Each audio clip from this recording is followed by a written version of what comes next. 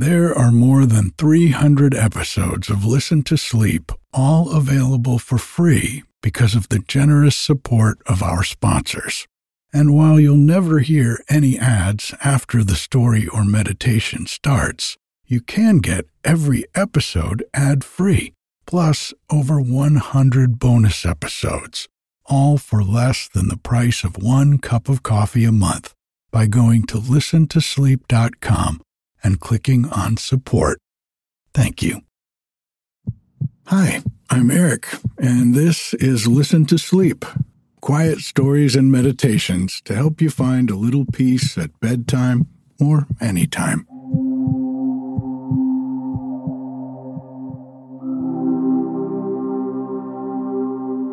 I sent out my August newsletter this week to all the folks who are supporters of the podcast or have signed up to get the newsletter on the website.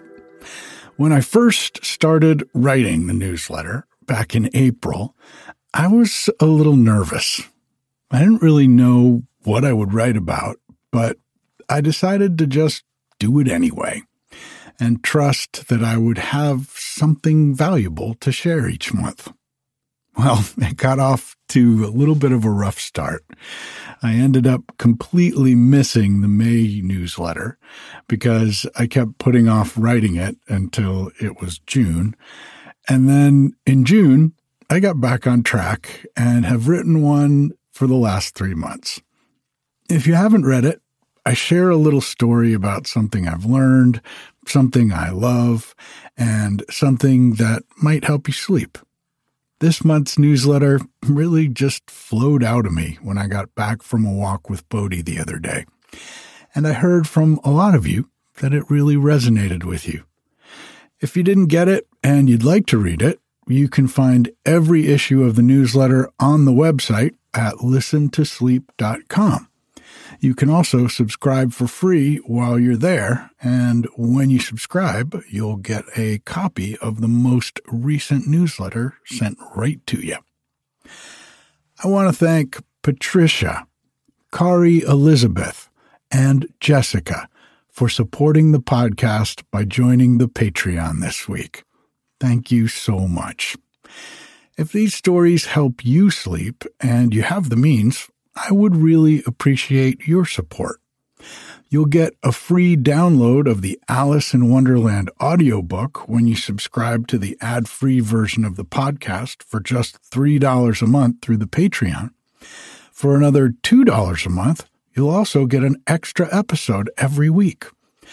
Or if you'd rather not have a monthly subscription, you can buy a sleepy audiobook for just $5.50 on listentosleep.com, or you can leave a tip.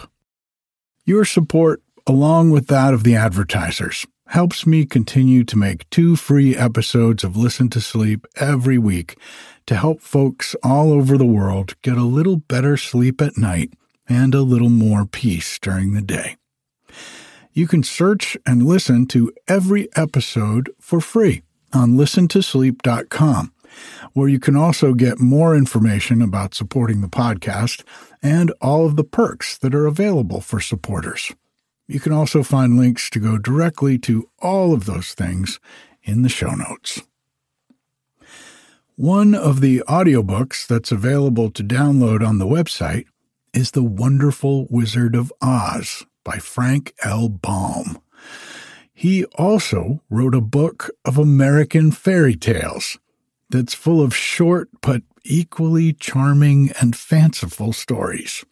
Tonight, I'll be reading one of those for you, about a wizard, a glass dog, and a glass blower who gets exactly what he asks for, but not what he wants.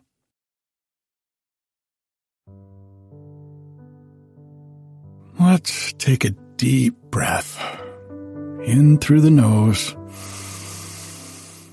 and out through the mouth like you're blowing out through a straw.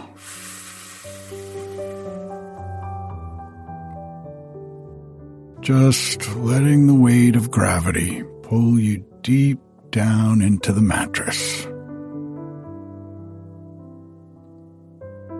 Another deep breath in. and out.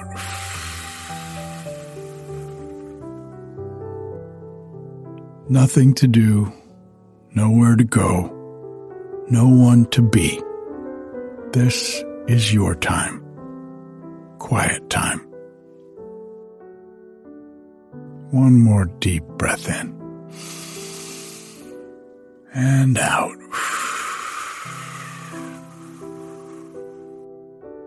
If you get tired while I'm reading to you, that's okay. Just let yourself drift off. The Glass Dog.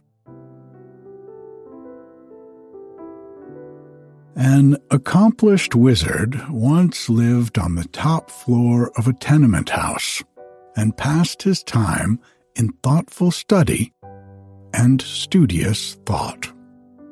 What he didn't know about wizardry was hardly worth knowing, for he possessed all the books and recipes of all the wizards who had lived before him. And, moreover, he had invented several wizardments himself. This admirable person would have been completely happy but for the numerous interruptions to his studies caused by folk who came to consult him about their troubles, in which he was not interested, and by the loud knocks of the iceman, the milkman, the baker's boy, the laundryman, and the peanut woman. He never dealt with any of these people, but they rapped at his door every day to see him about this or that, or to try to sell him their wares. Just when he was the most deeply interested in his books, or engaged in watching the bubbling of a cauldron, there would come a knock at his door. And after sending the intruder away, he always found he had lost his train of thought, or ruined his compound. At length, these interruptions aroused his anger, and he decided he must have a dog to keep people away from his door. He didn't know where to find a dog, but in the next room lived a poor glass-blower with whom he had a slight acquaintance. So he went into the man's apartment and asked, "Where can I find a dog?" "What sort of dog?" inquired the glass-blower. "A good dog. One that will bark at people and drive them away. One that will be no trouble to keep and won't expect to be fed. One that has no fleas and is neat in his habits. One that will obey me when I speak to him. In short, a good dog," said the wizard.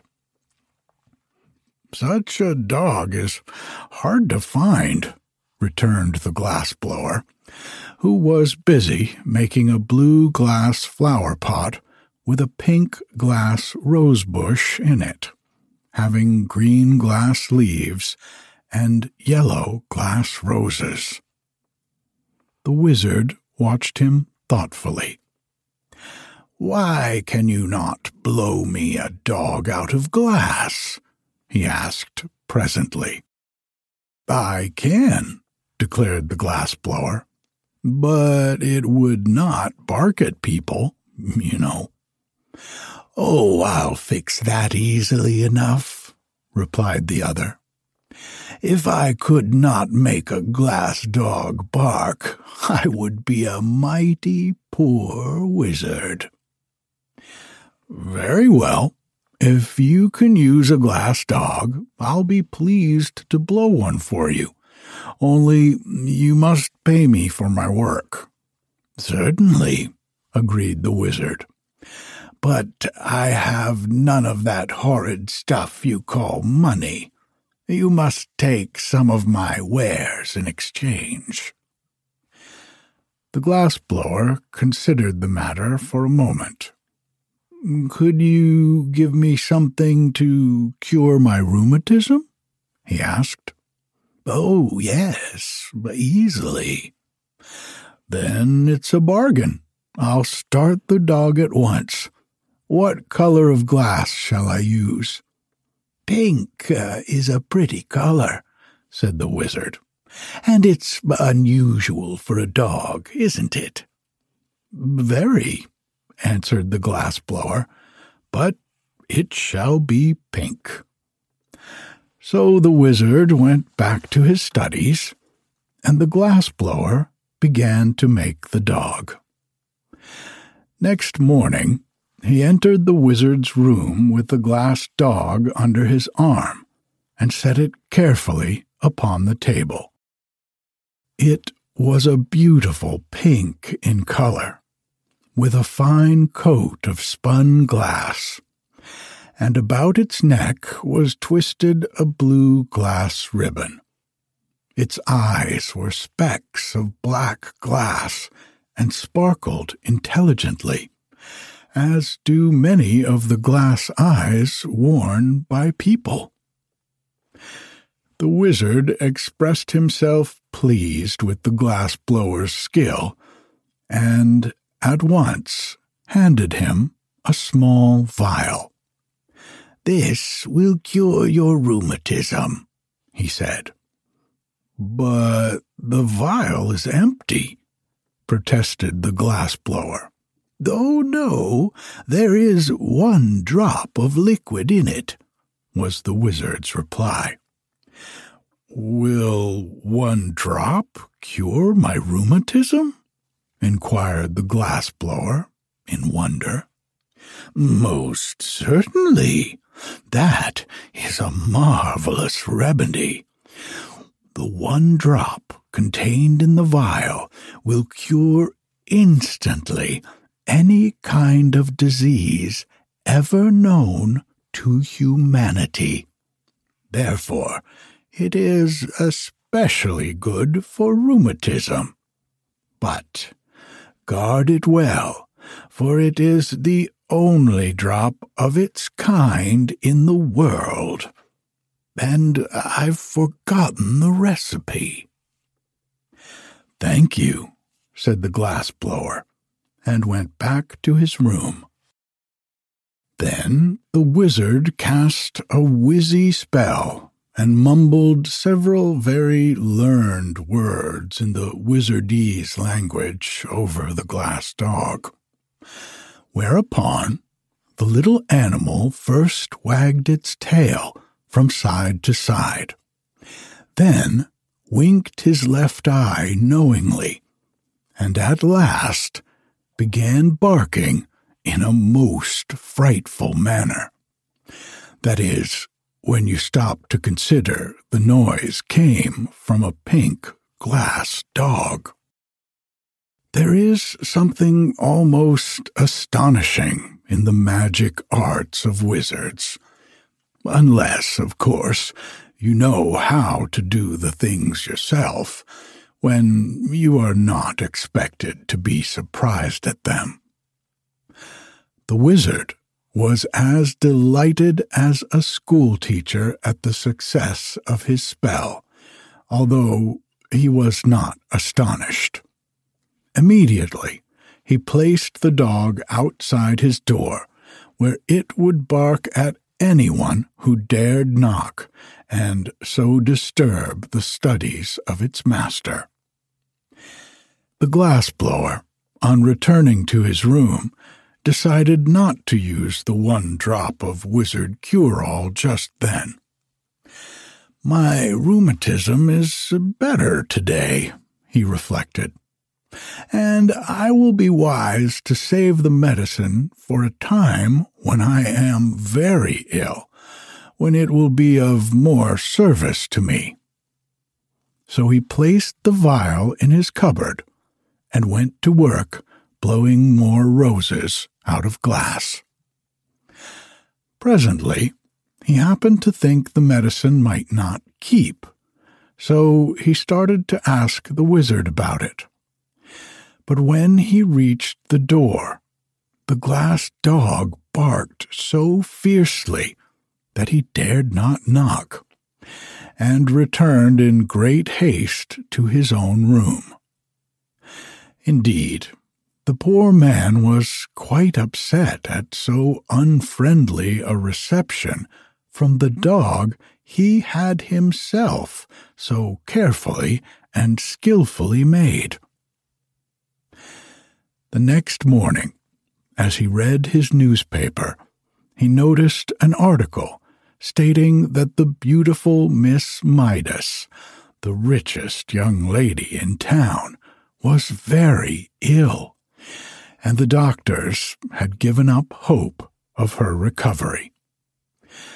The glass-blower, although miserably poor, hard-working, and homely of feature, was a man of ideas. He suddenly recollected his precious medicine, and determined to use it to better advantage than relieving his own ills. He dressed himself up in his best clothes, brushed his hair and combed his whiskers, washed his hands and tied his necktie, blackened his shoes and sponged his vest, and then put the vial of magic cure-all in his pocket. Next he locked his door, went downstairs, and walked through the streets to the grand mansion where the wealthy Miss Midas resided. The butler opened the door and said, "No soap, no chromos, no vegetables, no hair oil, no books, no baking powder. My young lady is dying, and we're well supplied for the funeral." The glass-blower was grieving at being taken for a peddler. "My friend," he began proudly, but the butler interrupted him, saying, "No tombstones either. There's a family graveyard and the monument's built." "The graveyard won't be needed if you will permit me to speak," said the glass-blower. "No doctors, sir. They've given up on my young lady, and she's given up on the doctors," continued the butler calmly. "I'm no doctor," returned the glass-blower. "Nor are the others. But what is your errand?"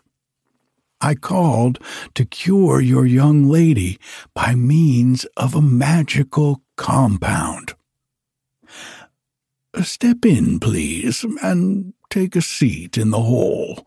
I'll speak to the housekeeper," said the butler, more politely.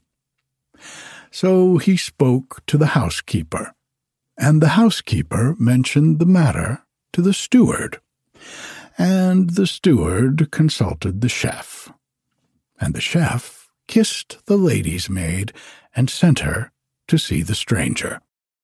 Thus are the very wealthy hedged around with ceremony, even when dying. When the lady's maid heard from the glass-blower that he had a medicine which would cure her mistress, she said, "I'm glad you came." "But," said he, "if I restore your mistress to health, she must marry me." "I'll make inquiries and see if she's willing," answered the maid, and went at once to consult Miss Midas. The young lady did not hesitate an instant. "I'd marry any old thing rather than die," she cried. "Bring him here at once." So the glass blower came, poured the magic drop into a little water, gave it to the patient, and the next minute Miss Midas was as well as she had ever been in her life. "Dear me," she exclaimed, "I've an engagement at the Fritters' reception tonight.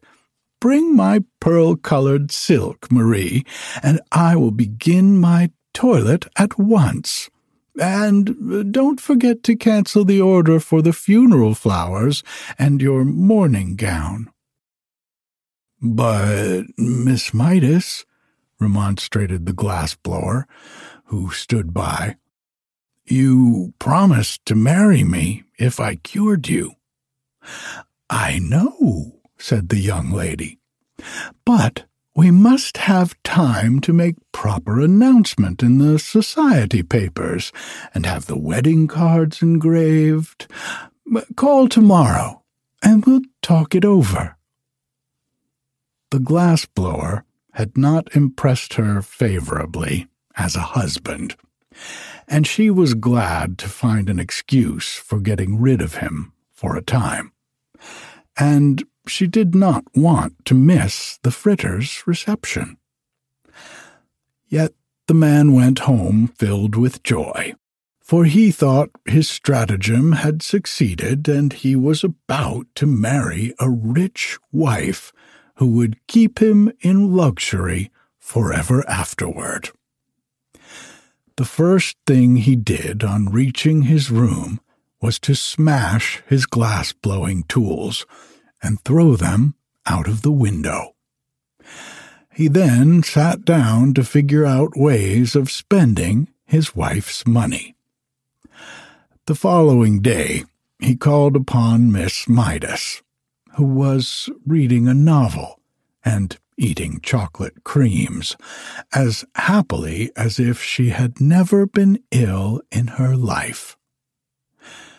"Where did you get the magic compound that cured me?" she asked. "From a learned wizard," said he, and then, thinking it would interest her, he told how he had made the glass dog for the wizard, and how it barked and kept everybody from bothering him. "Oh, how delightful," she said. "I've always wanted a glass dog that could bark." "But there is only one in the world," he answered, "and it belongs to the wizard." "You must buy it for me," said the lady. "The wizard cares nothing for money," replied the glass-blower. "Then you must steal it for me," she retorted. "I can never live happily another day unless I have a glass dog that can bark." The glass-blower was much distressed at this, but he said he would see what he could do, for a man should always try to please his wife, and Miss Midas has promised to marry him within a week. On his way home, he purchased a heavy sack, and when he passed the wizard's door, and the pink glass dog ran out to bark at him, he threw the sack over the dog, tied the opening with a piece of twine, and carried him away to his own room. The next day, he sent the sack by messenger boy to Miss Midas, with his compliments, and later in the afternoon he called upon her in person, feeling quite sure he would be received with gratitude for stealing the dog she so greatly desired. But when he came to the door and the butler opened it, what was his amazement to see the glass dog rush out and begin barking at him furiously. "Call off your dog," he shouted in terror. "I can't, sir," answered the butler. "My young lady has ordered the glass dog to bark whenever you call here. You'd better look out, sir," he added, "for if it bites you, you may have glassophobia." This so frightened the poor glass-blower that he went away hurriedly. But he stopped at a drugstore and put his last dime in the telephone box so he could talk to Miss Midas without being bitten by the dog. "Give me Pelf 6742, he called. "Hello, what is it?" said a voice. "I want to speak with Miss Midas," said the glass-blower. Presently, a sweet voice said, "This is Miss Midas. What is it?" "Why have you treated me so cruelly and set the glass dog on me?" asked the poor fellow. "Well, to tell the truth," said the lady, "I don't like your looks. Your cheeks are pale and baggy. Your hair is coarse and long. Your eyes are small and red. Your hands are big and rough, and you are bow-legged." "But I can't help my looks," pleaded the glass-blower. "And you really promised to marry me." "If you were better looking, I'd keep my promise," she returned. "But under the circumstances, you are no fit mate for me, and unless you keep away from my mansion, I shall set my glass dog on you." Then she dropped the phone and would have nothing more to say. The miserable glass-blower went home with a heart bursting with disappointment, and began tying a rope to the bedpost by which to hang himself. Someone knocked at the door, and upon opening it, he saw the wizard. "I've lost my dog," he announced. "Have you indeed?" replied the glass-blower, tying a knot in the rope. "Yes, someone has stolen him." That's too bad," declared the glass-blower indifferently. "You must make me another," said the wizard. "But I cannot. I've thrown away all my tools." "Then what shall I do?" asked the wizard. "I don't know, unless you offer a reward for the dog." "But I have no money," said the wizard. "Offer some of your compounds, then," suggested the glass-blower, who was making a noose in the rope for his head to go through. "The only thing I can spare," replied the wizard thoughtfully, "is a beauty powder." "What?" cried the glass-blower, throwing down the rope. "Have you really such a thing?" "Yes, indeed. Whoever takes the powder will become the most beautiful person in the world." "If you will offer that as a reward," said the glass-blower eagerly, "I'll try to find the dog for you, for above everything else, I long to be beautiful."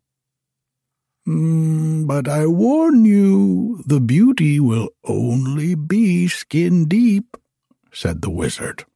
"That's all right," replied the happy glass-blower. "When I lose my skin, I shan't care to remain beautiful." "Then tell me where to find my dog, and you shall have the powder," promised the wizard. So the glass-blower went out and pretended to search, and by he returned and said, "I've discovered the dog. You will find him in the mansion of Miss Midas." The wizard went at once to see if this were true, and sure enough, the glass dog ran out and began barking at him. Then the wizard spread out his hands and chanted a magic spell, which sent the dog fast asleep, when he picked him up and carried him to his own room on the top floor of the tenement house. Afterward, he carried the beauty powder to the glass-blower as a reward, and the fellow immediately swallowed it, and became the most beautiful man in the world. The next time he called upon Miss Midas, there was no dog to bark at him, and when the young lady saw him, she fell in love with his beauty at once. "Oh, if only you were a count or a prince," she sighed, "I'd willingly marry you." "But I am a prince," he answered, "the Prince of Dog-blowers." "Ah," said she, "then if you are willing to accept an allowance of $4 a week, I'll order the wedding cards engraved." The man hesitated, but when he thought of the rope hanging from his bedpost, he consented to the terms.